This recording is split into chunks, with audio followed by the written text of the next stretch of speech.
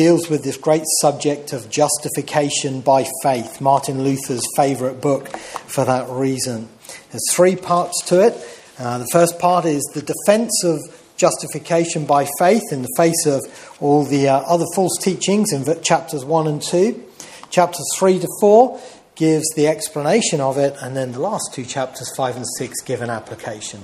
So it's a good book for us to study. And tonight we're looking at Galatians chapter 3, verses 1 through to 5. Just a short little passage here.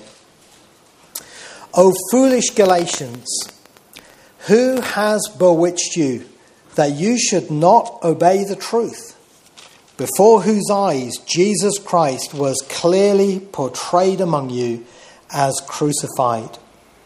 This only I want to learn from you. Did you receive the Spirit by the works of the law or by the hearing of faith? Are you so foolish, having begun in the Spirit? Are you now being made perfect by the flesh? Have you suffered so many things in vain, if indeed it was in vain? Therefore, he who supplies the Spirit to you and works miracles among you, does he do it by the works of the law or by the hearing of faith?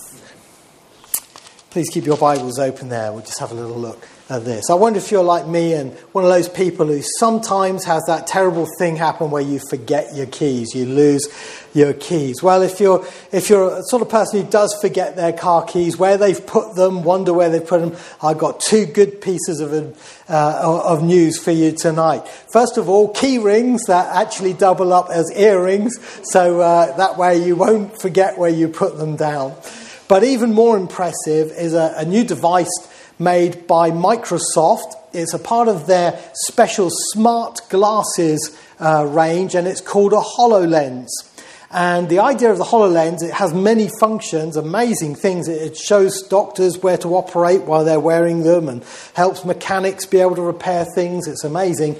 But they also have a photographic memory of things. So as you're wearing them and you forget where you put down your keys, if your keys are under a newspaper on the coffee table, it'll help you locate them very quickly. What an amazing thing that is. And it would be great, except for the fact that I'd probably forget where I put my HoloLens and then be back to square one. But you know, we often have trouble with our memories, don't they? And they reckon that something like 14 to 16% of us, it's not uncommon for us to forget even where we parked our car. It's just up the road, okay, tonight after the service, and we go looking for our car. And we're not sure where we've put things. I even saw a cartoon recently of 2 elephants walking along, and one saying on to the other, you know, I have to use a memory stick these days. Memory loss and memory absence is something that can happen to us all. But what happens when it's malicious? What happens when your memory has been taken away as a malicious act by another, or an act of a defence? If you've ever seen the film Men in Black, you remember the Men in Black have what I call a memory eraser, a pen which after you've seen the aliens who've come from space and everything, and they've come to interview, please sir, would you just look in here? And it erases your memory so you forget all about it. And it keeps government secrets secret. Same in the Incredibles 2 film, where Rick, the man who works for the government, after people find out about the superheroes, he has to erase their memories, and they then forget all the things they've seen about the superheroes. Well, that's fine in a film. It's a bit of fun. But you know what? In real life, there were some people who were very keen on erasing the memory of God's people. And that was the false teachers who came to Galatia, the Judaizers. And this was something that had happened to the church, which was in that part of Turkey where Galatia was in those days. And Paul was writing to them about their spiritual amnesia. the fact that they had forgotten and had their memory erased of important things by false teaching. He says in verse 1, "O foolish Galatians." That's a phrase he says again in verse 3 as well. And it's not unkind. It's like the Lord Jesus said to the disciples on the road to Emmaus, "O foolish and slow of heart to believe." Or like Paul said in 1 Corinthians 15 to the man, "O foolish one," in the one who doubted the resurrection. Paul says, "O foolish, unwise Galatians, who has bewitched you that you should not obey the truth?" They were turning away from the true gospel because they had been bewitched. And that word there in the Greek is a word which is used for a snake which actually seems to mesmerize a bird or a creature it's going to attack, so the creature is fascinated and then it strikes and it attacks it. And this is what the false teachers had done. The New Bible Commentary by IVP says that this was actually a term that was used of orators, great orators. It was said that their speaking was magic because they could bewitch people and they could change their thinking. And this was what Paul said had happened to the church at Galatia. Somebody had come in. Who had come in? Well, Paul knew who it was. It was the false teachers, the Judaizers. And they had come in and they had erased their memory of foundational truths so that they were then in a place to follow the false teaching rather than stick with the true doctrines of the Christian faith. And what we see here in these verses is that they forgot four very important things. They forgot how they were saved. They forgot how they were spirit-filled.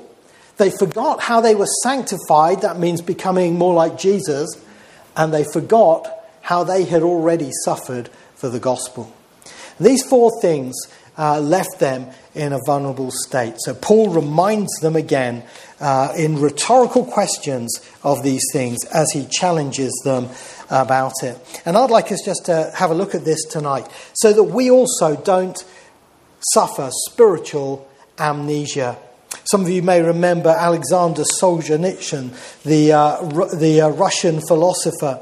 And he says in one of his writings that he remembers more than half a century ago, while I was still a child, I recall hearing a number of older people offer the following explanation for the great disasters that had befallen Russia. Men have forgotten God. That's why this has happened. Since then, I've spent well nigh 50 years working on the history of our revolution. If I were asked today to formulate as concisely as possible the main cause of the ruinous revolution that swallowed up some 60 million of our people, I could not put it more accurately than to repeat, men have forgotten God. That's why all this has happened. It's a serious thing when we forget the things God has done for us. And we want to make sure that we don't fall into that same trap. So let's see these four things for ourselves. First of all, they had forgotten how they were saved. In verse 1, Paul says, "O foolish Galatians, who has bewitched you that you should not obey the truth, before whose eyes Jesus Christ was clearly portrayed as crucified?" As strange as it seems that the disciples at Galatia had forgotten that they were saved not by their doing, but by the Lord Jesus dying. They seem to have forgotten that because the false teachers had led them back to a pathway of trying to keep the law of God, the law of Moses in the Old Testament, to earn their salvation from God. And he says to them, before your eyes, Christ was clearly portrayed as crucified. That word portrayed there is the Greek word prographio, which means to publicly display, hold up something. It was used in the ancient world of public notices. If the Roman government wanted an official statement put out, like sometimes you saw in the old cowboy films where they put up wanted posters everywhere for people who look just like that, they would make a public announcement and proclaim things all over the town by these big posters. Well, Paul says that Christ was publicly crucified among you. So you could say, how was that possible? Because they lived in Galatia, and this was long after Jesus died on the cross. Well, it was by two means. It was by Paul's preaching, whereby he lifted up Christ Jesus, crucified for sinners and risen again. And it was also by the breaking of bread. Because when we break bread and we take the wine, we portray the cross. This is a public portrayal. We proclaim his death till he comes, as you heard there this morning.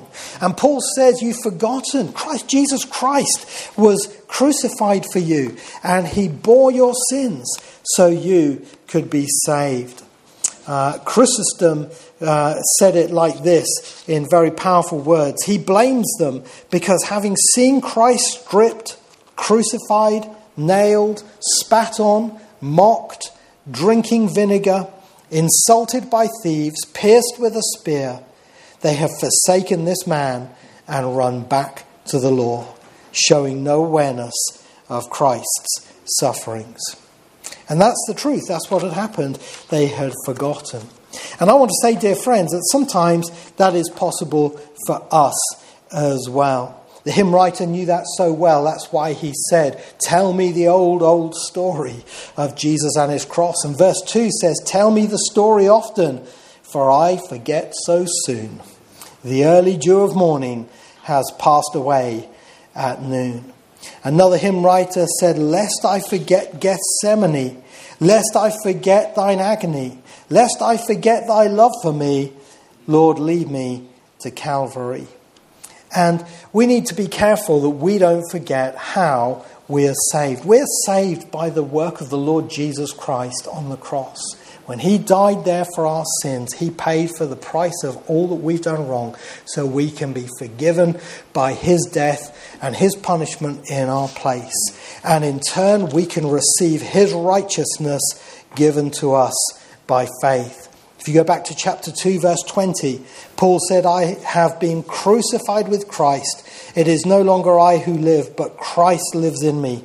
And the life which I now live in the flesh, I live by faith in the Son of God who loved me and gave himself for me. The Lord Jesus did that for us, and we need to hold that in our memory. I love that story about Prince Edward VII. Prince of Wales, who was visiting a military camp, and he had been asked if he would go around all the wounded and see them and visit at their bedsides, which he was glad to do. But at the end of the tour of the medical camp, he said, "Is there anybody else?" And they said, "No, you've seen just about everybody." He said, "Well, what do you mean just about everybody?" He said, "Well, there is someone, sir, but you wouldn't want to see him. He's so badly wounded. He's horrific to look at. It's very disturbing, and it would upset you to see him." And the prince said, "I want to see him." And they took him into a tent where the man was actually being kept on his own in solitary confinement. The man was so badly wounded from the war. And the prince got down on his knees, held his hand gently, and said, "Thank you for being wounded for me." You know, that's what we need to do as far as the Lord Jesus Christ is concerned, isn't it? We need to say, "Thank you, Lord Jesus, for being wounded for me. Thank you for paying for my death on the cross." You see, you and I have that problem, that we easily forget how we're saved. You say, "Well, when do I forget it?" You'll forget it on your good days. You'll forget it on your good days, because you'll go around feeling so chuffed with yourself. You'll forget that you're saved by the precious blood of Christ alone. You know, the Lord convicted me this week. I was reading the book of Job, and Eliphaz condemned Job, and he said, "Is not your integrity your hope? Is not your reverence your confidence?" And I thought, whoa, ashamed. You know, sometimes when we're having a good day, isn't that how we feel? You know, our confidence is in our self-righteousness. We'll forget this, we're saved by this. But we'll forget it not only on our good days, we'll forget it on our bad days too. Because we'll forget that, "Oh no, I can't be a Christian because I've done so many wrong things. Jesus can't save me." Listen, he died to save sinners. He didn't die to save good people. He died to save sinners. And if you're a sinner and trusting in Christ, then this is the way of salvation. I bless God for John Newton, the hymn writer. But do you know John Newton, at the end of his life, suffered from memory loss? And he really struggled with memory loss. But he said, I can still remember two things. Number one, I'm a great sinner. And number two, the Lord Jesus is a great Saviour. If you can remember that, you've got the gospel. So they needed to remember how they were saved, because that's the first thing that they had forgotten. Secondly, they'd forgotten how they were Spirit-filled, because in verse 2, Paul talks to them about this very matter. He says, "This only I want to learn from you. Did you receive the Spirit by the works of the law or by the hearing of faith?" And then he says the same sort of thing in verse 5. He says, "Therefore he who supplies the Spirit to you and works miracles among you, does he do it by the works of the law or by the hearing of faith?" Now, it seems that they had forgotten how they had received the Holy Spirit at conversion. That they received him by faith. By faith. It seems that the false teachers in Galatia, the Judaizers, were coming in and saying things to them like, of course, if you want to be a kosher vessel, using language of the law, then you've got to be a kosher-keeping Christian. And then the Holy Spirit will come into you. And he was trying to encourage them, they were trying to encourage them into Judaism to be vessels that the Holy Spirit could fill. But Paul says to them, no, look, you receive the Holy Spirit not by keeping the law, but by the hearing of faith. And he challenges them, did you not receive him this way? He said, I want to learn from you. Did you not? And he answered his question because he knew that they would remember that that is exactly what had happened. When they trusted in the Lord Jesus Christ, the Holy Spirit came into their hearts. And by the way, I can say exactly the same thing. I knew I was saved, and I trusted in the Lord Jesus Christ. The Holy Spirit came into my life. And that's how a person becomes a Christian and how a person is Spirit-filled, by faith, by trusting in the Lord Jesus Christ. Now, if we grasp that, it'll save us today from two mistakes that are common in Christianity. It'll keep us from the mistakes of the charismatics, and it'll keep us from the mistakes of the cessationists. Two mistakes that there are here. The mistakes of the charismatics are that there is a technique to being filled with the Holy Spirit. When I was growing up, we were told you had to have had hands laid on you. And when somebody laid hands on you, then you'd receive the Holy Spirit. And that's what we thought, that's how you receive the Holy Spirit. But Paul says here, it's by the hearing of faith. That's how. It's not by any works of man. It's by the hearing of faith. Now, somebody's going to say to me, but hang on a minute, isn't that what happened in the book of Acts? Yes, it happened that way on two occasions in the book of Acts. It happened with the Samaritans, and it happened with the disciples of John the Baptist. Now, what is significant about those two groups? The significance of those two groups is they were both in danger of becoming separate entities, religious Christian sects on their own. You see, the Jews and the Samaritans had a long-running hatred of each other, didn't they? You remember the parable of the Good Samaritan, how the Lord Jesus used the Samaritan surprisingly as the good guy in that parable. And he did it to shock them because the Jews and the Samaritans have no dealings with each other.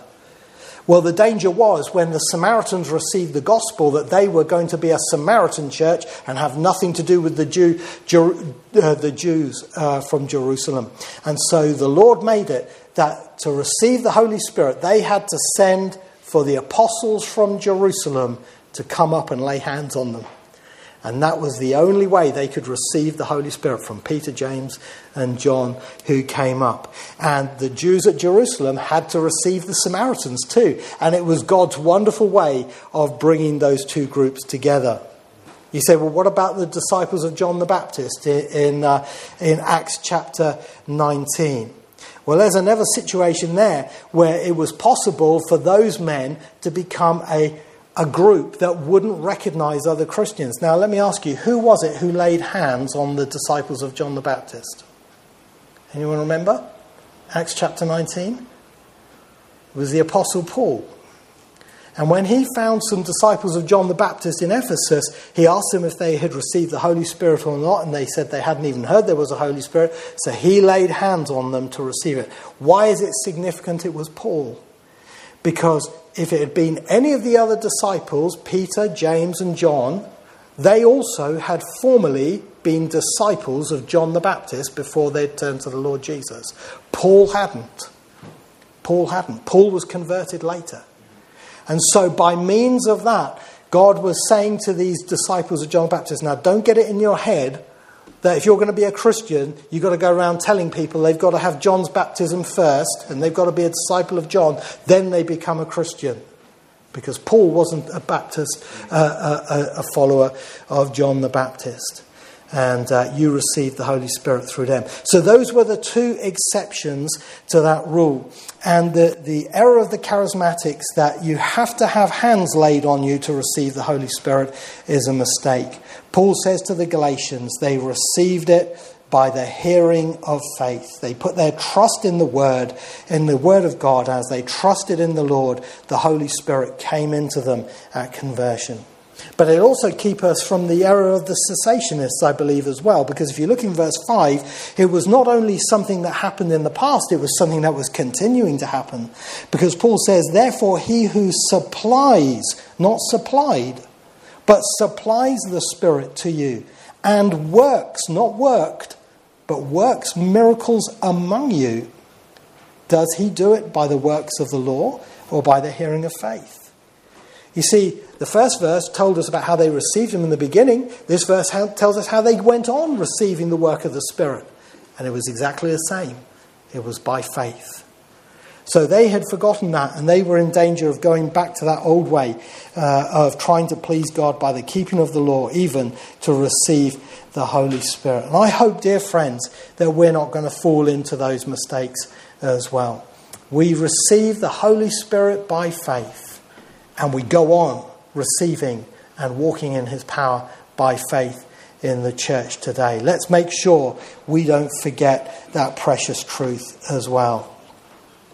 Then thirdly, they'd forgotten how they were sanctified. And this is in verse 3. And he says here, are you so foolish? Having begun in the Spirit, are you now being made perfect by the flesh? Now, what does it mean to be sanctified?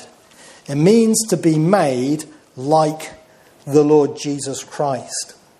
I heard of a lady who was trying to lose weight, had a serious weight issue. She went to the doctor, and the doctor did an interesting thing. He got a mirror out, tall, long mirror, and he got a board marker, and he drew the figure of the lady that she wanted to be on the mirror, and took off a few pounds and made it slimmer. And he said, we're going to work together so you become that lady. When the lady saw the figure she said, that's what I want. I'm going to do it. Now, that's what the Lord does with us in the Word. He shows us what he wants to make us. He wants to make us like Jesus. He sets before us Christ and he says, I want to make you like the Lord Jesus Christ. And so that's what's going to happen to us after we've become Christians. When you get saved, God isn't finished with you. He's just starting. He's got a plan to make you like the Lord Jesus. And he wants to transform you into the image of Christ. Oswald Chambers said, sanctification is allowing the perfections of the Lord Jesus to express themselves in human personality. But this isn't done by the works of the flesh. This isn't done by the works of the law. This is what the Galatians were in danger of going back to. Instead, it is done by the Holy Spirit. And Paul says to them, are you foolish, so foolish, having begun in the Spirit, when you started your Christian life, trying to let the Holy Spirit change you into the likeness of Jesus? Have you now gone away from that, back to trying to be sanctified by keeping the works of the law? See, they'd gone back to keeping this list of commandments and ceremonial washings and all the things of Judaism to try and get themselves sanctified and holy. And they were trying to do now in the flesh what could only be done by the Spirit of God. And I want to say this to you, dear friends. I wonder tonight whether or not I'm talking to people who are Christians, who are good Christians, and you're trying to be sanctified, but you're trying to be doing it by the flesh. You're trying to do it by the things that you are trying to bring about, rather than seeking to bring it about through the help of the Holy Spirit. I want to tell you, you'll never do it. Never do it. It's a trap so many Christian authors and writers and preachers fall into. We read of technique books, how to do this and how to do that. And you get the impression in modern Christianity there's a technique for everything. You know, if you've got a particular problem, what you need is an accountability partner. What you need is a special program on your computer. What you need is this, that and the other. What we need is the power of the Holy Spirit inside us. That's the only way to be sanctified. Heard about a man who went to his pastor, and he said, "Pastor, I've been a Christian for a long time, and I've got all these problems that keep coming up in my life." He said, "Can you help me with them so I never do them again?" And his pastor said, "Yes, I can." He said, "But I'll have to kill you first." Now, his point was right. Because you see, you and I are always going to battle with sin in this life. There will always be a stumbling. There will always be a battling. There will always be something that we'll do wrong. But what we need is the help of the Holy Spirit inside to make us like Jesus. There's nothing else that can do it. That's why Paul says in chapter 5 of the book of Galatians, verse 16, "I say then, walk in the Spirit, and you shall not fulfill the lust of the flesh." That is the secret to sanctification in the Christian life. And actually, I would say this. Alan and I were talking about the book of Galatians when he was doing some studies in it some time. And we talked about it, and the conclusion we came, the book of Galatians is just as much about sanctification as it is about justification, and how we are sanctified by the work of the Spirit and God's power. And I want you to take encouragement from that. You know, we can't do it ourselves. I forgot to put this picture on, so I hope you'll forgive me. But I read of something called the Ironman Triathlon. The Ironman Triathlon. Now, triathlon is 2.4 miles to swim. It's a 112-mile bike ride, and it's a 26.2-mile run at the end. Pretty amazing just to be able to do that on your own. The Ironman Triathlon. But a man in America by the name of Dick Hoyt, he participated in that race, and he completed it with his physically disabled son, Rick. What an amazing thing. When Dick swam, he pulled Rick in a small boat. I mean, as if it wasn't hard enough already, but he pulled him in a small boat. When Dick cycled, Rick was in the seat on the bike next to him. When Dick ran, he pushed along a wheelchair in which Rick was sat. And he himself finished the race because his dad did it for him. Now, can you see the point of that for this, what I'm saying today? You and I are like a disabled person. There's no way on earth we can do it. We don't have the power in ourselves to live the Christian life. Somebody said the Christian life has not been found difficult, it's been found impossible. We can't live up to the standard of perfection Christ sets. So we need the Holy Spirit to help us. And I would urge you, therefore, Christian friend, to every day ask the Lord, fill me with the Holy Spirit. I have no other way to be able to live the Christian life except I'm in your strength and power. I have no other way to conquer these sins, no other way to live righteously for God except in the power of the Holy Spirit. And spend time seeking the Lord in an earnest way for that. And give time for the work of the Spirit. You know, it's called the fruit of the Spirit. And fruit doesn't grow in a hurry, does it? It takes time to grow. I read this from a book. It says, in the book Overcomers Through the Cross, Bill Heimer, he says, an unripe apple is not fit to eat, but we should not therefore condemn it. It is not yet ready for eating, because God is not done making it. It is a phase of its career and good in its place, but it's still in development. And you know what? Some of us are not quite ready yet to get to heaven because the Lord is still working on our character. He's fitting us for heaven to live with him there, as the hymn says. So he's going to work in us still a bit longer by his Spirit. Let's keep praying for his power to be unleashed more and more in us in answer to our prayers. Finally, we see here that they had forgotten how they had suffered. And this is verse 4. He says this rhetorical question: have you suffered so many things in vain, if indeed it was in vain? I came across a book recently that was full of fascinating things. I collect everything you can imagine for trying to get inspiration for children's talks. And I came across a book of fascinating things. And in it was a story of a lady from China. In 2007, a Chinese grandmother, she went to the doctors with headaches, severe headaches that had been making her unwell for 64 years.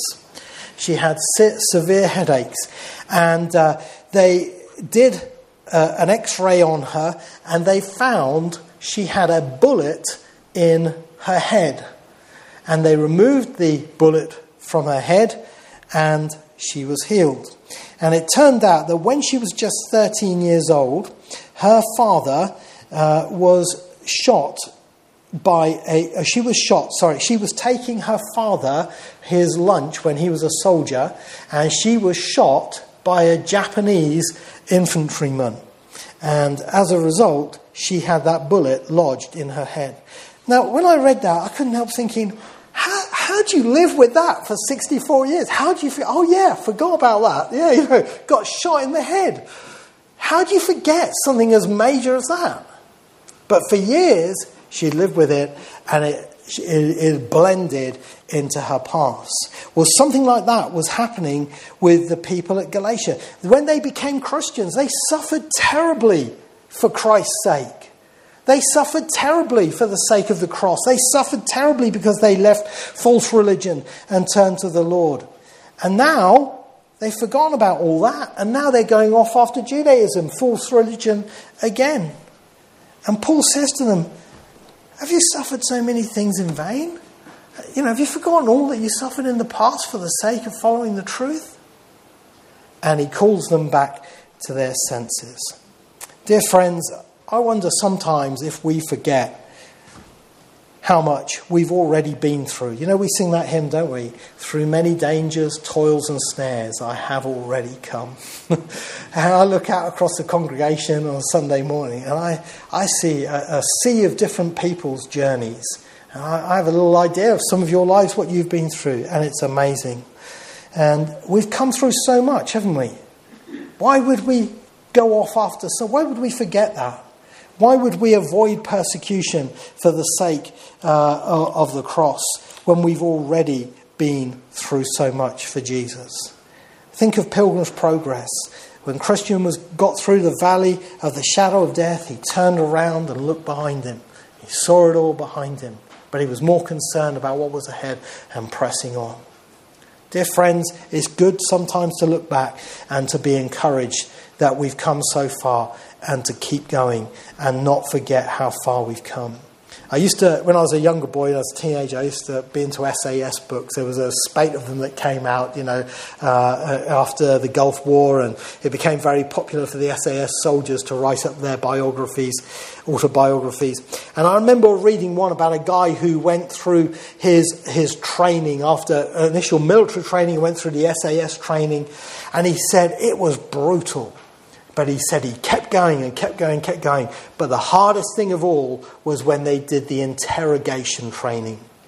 What if you're caught and a prisoner of war and they put you through interrogation? And he said they treated me like they would another country would treat a prisoner of war from the Secret Service. He said it was brutal. At every moment I wanted to give up and say I quit. But there was just one problem. If I quit now, all that I'd already been through was a total waste of time and suffering. I'd come this far already. I was going to make it through to the end. That's what Paul's saying. Don't forget how far you've come. Stay with the Lord and walk on with him. Don't go back now, having come so far. So, dear Christian friend, maybe you're suffering from a little bit of spiritual amnesia tonight. If so, take in this lesson from the church to the Galatians, the letter to the Galatians, and remember how you were saved. You're saved by the cross work of Christ alone. Go home trusting in that tonight. You're spirit-filled by faith, not by some act of a mechanical obedience or technique of men. You're sanctified by the Spirit, not by the law. And how much you've suffered, don't forget that you may keep going on with the Lord Jesus Christ. He's brought you this far. He'll take you safely to the end. Don't forget these things. And most of all, important of all, don't forget him. We're going to